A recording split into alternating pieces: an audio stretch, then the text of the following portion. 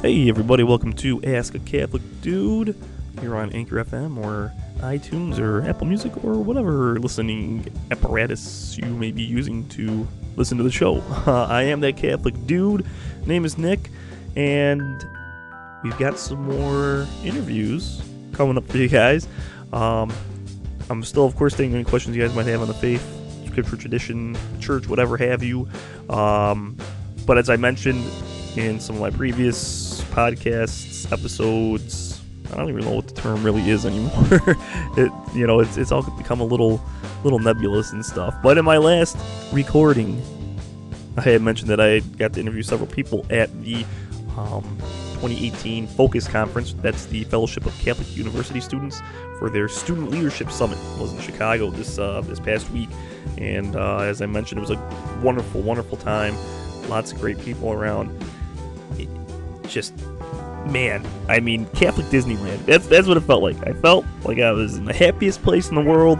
It was way happier than that place where Mickey Mouse lives because, of course, we had encounters with our Lord Jesus, especially substantially in the Eucharist each day, and just lots of Catholic, for lack of a better term, celebrities, people that are seen in Catholic media quite a bit now.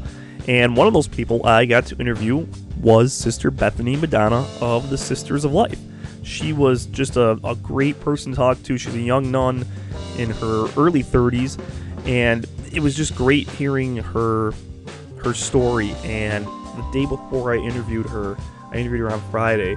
The day before, she had given a nice talk, and it dovetailed really beautifully into Eucharistic adoration. As I mentioned before, we were adoring our Lord in one of the areas in the conference center that was set up as a chapel, but all the talks took place like in the main room where all 8,000 people could sit. It was also the same place where Mass was said every morning.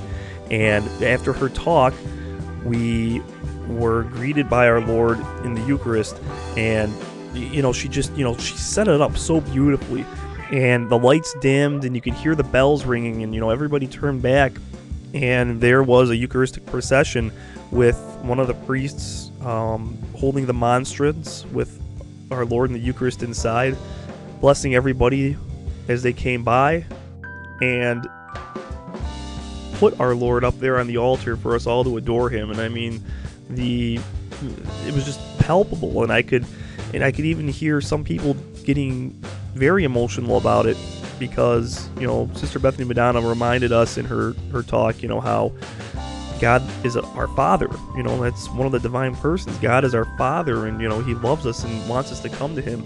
And of course, God the Father wants us to come to his Son, our Lord Jesus. And what better way to do it with all these thousands of young people all worshiping our Lord right there.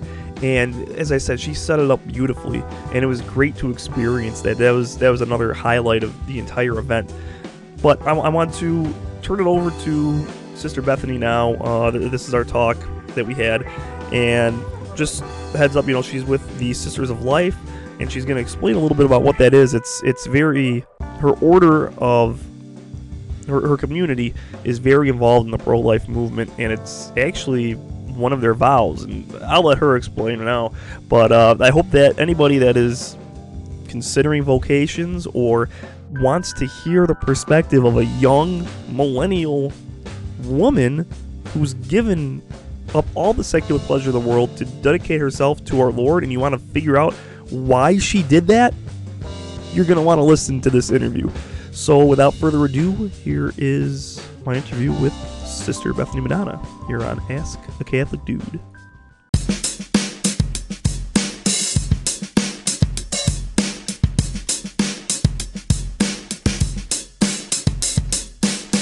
I have here today with me Sister Bethany Madonna of the Sisters of Life. Thank you so much, Sister Bethany, for taking the time to talk to me today. Yeah, Nick, it's a joy.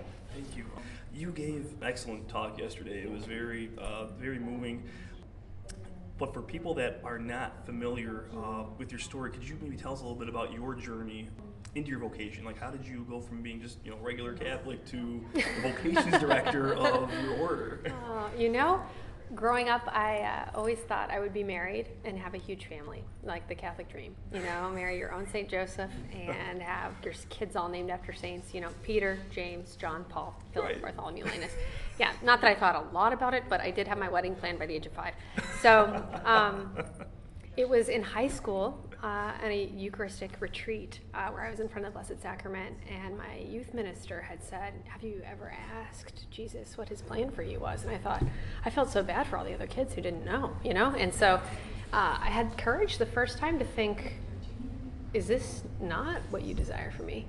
Could you want something else? And I asked a dangerous question. I said, Lord, how did you make my heart to love?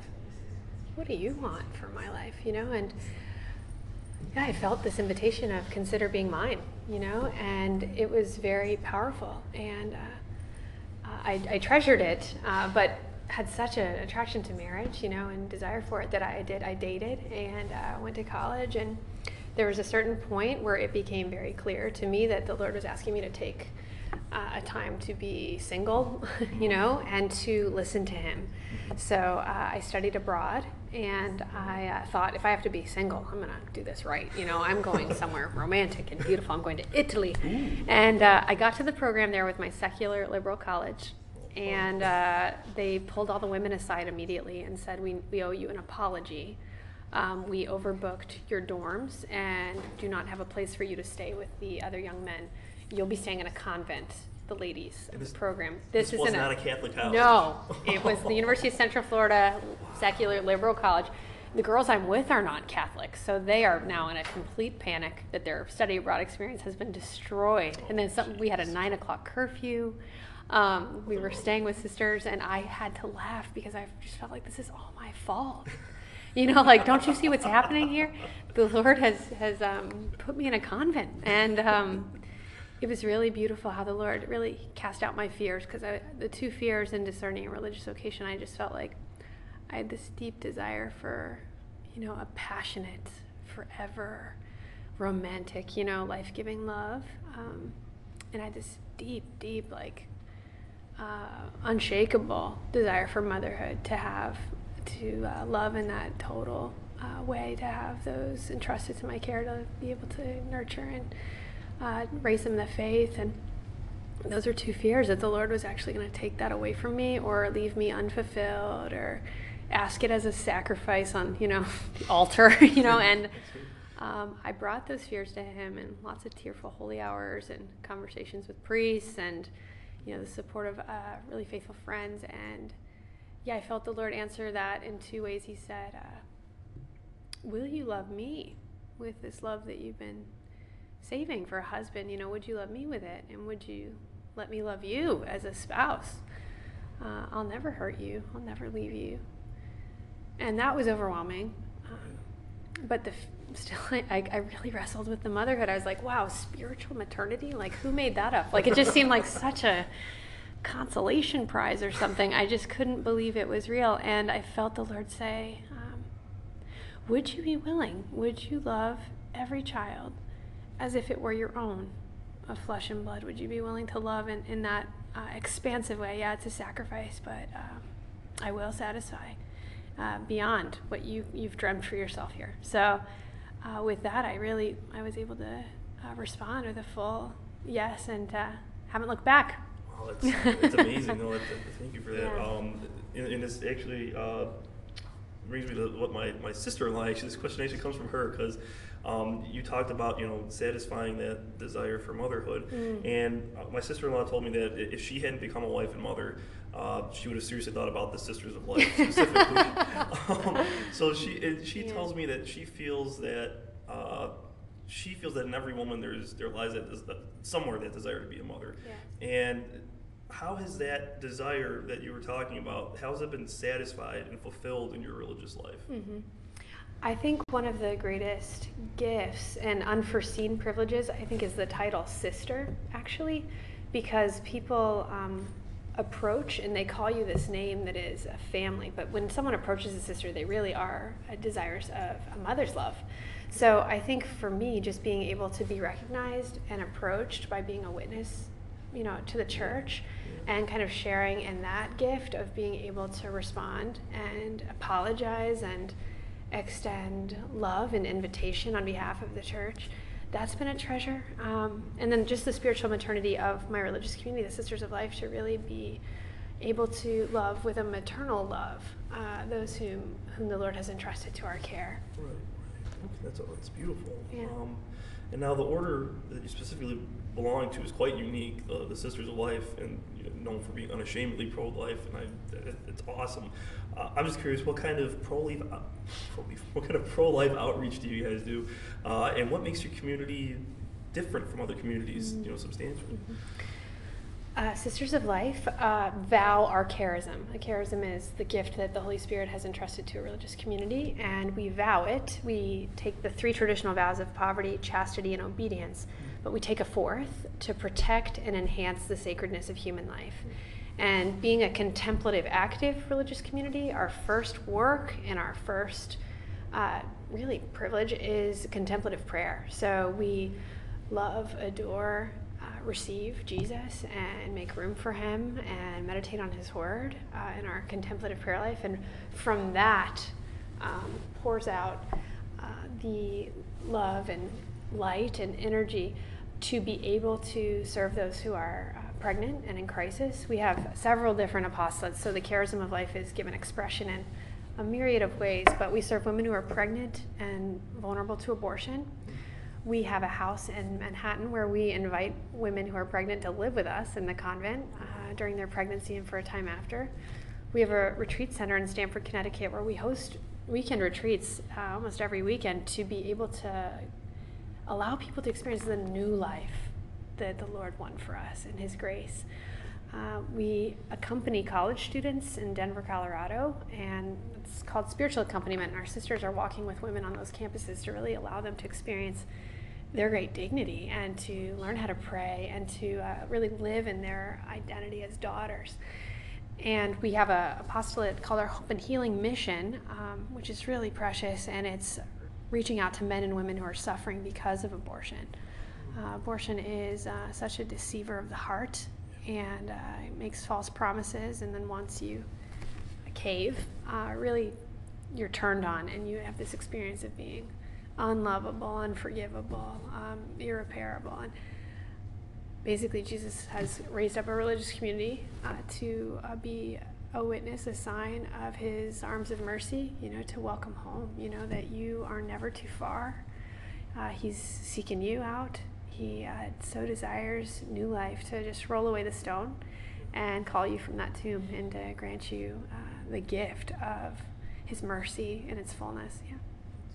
It's very true. And I'm curious now. I had no idea that there was so much you do, and that's amazing.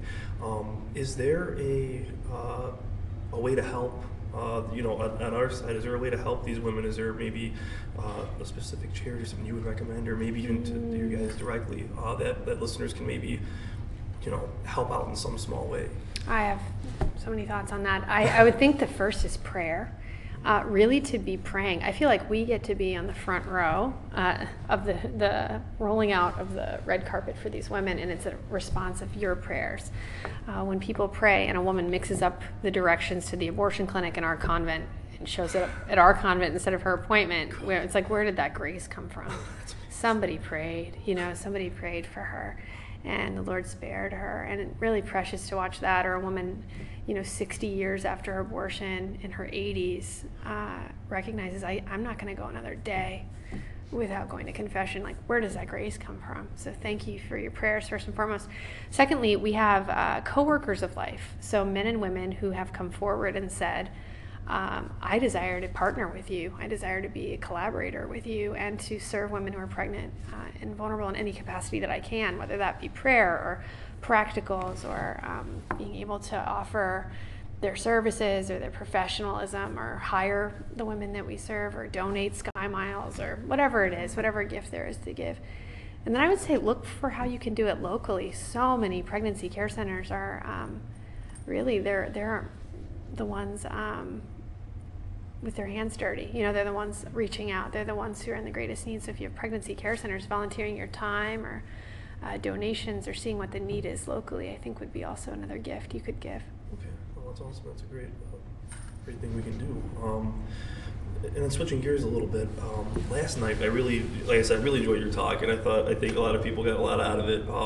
And I noticed one thing that you kept making mention of when talking about God. You often, and there's nothing wrong with it, of course, but often we focus on our Lord Jesus or on how the Holy Spirit works in our life.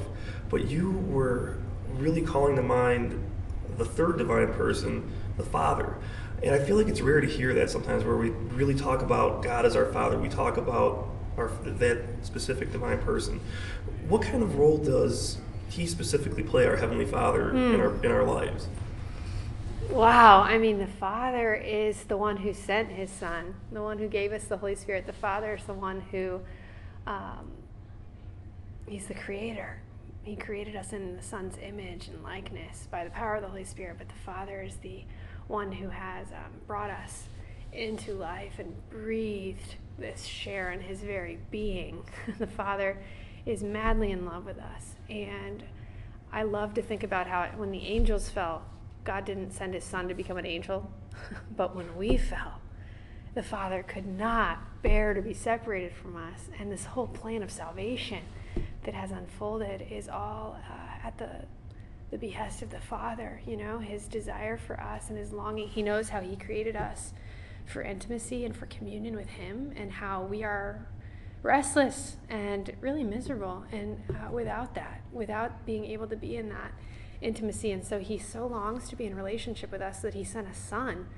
I love that Jesus is called the Word. He is the Word of the Father. Everything that he spoke was the Father's. I mean, when you read the gospel with the lens of the Father, especially John's gospel, those Last Supper discourses, I mean, Jesus, it was like the Father was like dripping from his lips. He couldn't say it enough. What happened in the garden, that distrust that, wow, maybe the Father isn't good. Maybe he withholds from me, that fall that happened because of distrust. Jesus so wanted us to know how trustworthy he is. He so wanted to reestablish what had been ruptured. And he did. And he has brought us back into this communion where we can claim being adopted sons and daughters, having been chosen by the Father, receiving the status that makes us co-heirs with Jesus of a kingdom, reinstated. The Father's everything. And Jesus said, everyone must know that I love the Father. I mean, over and over again. Yeah, and the Holy Spirit is the love between the Father and the Son. So even having the Holy Spirit within our hearts crying, Abba, Father, that's, we're destined to return, to be in that communion with the Trinity. Right. And I'm just glad that there are so many students and missionaries that got to hear all that here. And there's so many of them here, both men and women, are still trying to figure out their vocation. And this is my last question for you. I'm just curious to know what advice you would give them as they discern which direction to go, religious life or single, married, what have you. What can you say to them, these young people? I would say discernment starts with a solid prayer life. I would say 20 minutes a day, protected, quiet, alone with God. Because if you don't have a solid prayer life, discerning becomes chaos. If you can't hear, and then it gets very frustrating, and then there's a lot of tears, and it's already a purifying experience without all of that. So establishing a solid prayer life, then you can hear. Then you grow in sensitivity to the movements and the motions. When Jesus is speaking a word. When the Father's granting this peace. When the Holy Spirit is impelling you to move. So I would say it's beginning with a solid prayer life. And then if the Lord is putting religious life on your heart, the priesthood on your heart, to be able to reach out to those who've been called to that vocation and to ask questions, or to be able to share your story and to allow them to confirm that grace, and to encourage you in the next steps. Or if you're called to marriage, to be not afraid to meet couples that are living vibrant, faithful marriages who are engaged in it, to be able to recognize, what is this vocation, and how can I ready my heart to receive the gift that it is and to make the gift of myself. That's really great. Well, thank you for those words, sister, and thank you for sitting down with me. Yeah, so grateful, Nick. I really appreciate your time. Thank you. God bless you.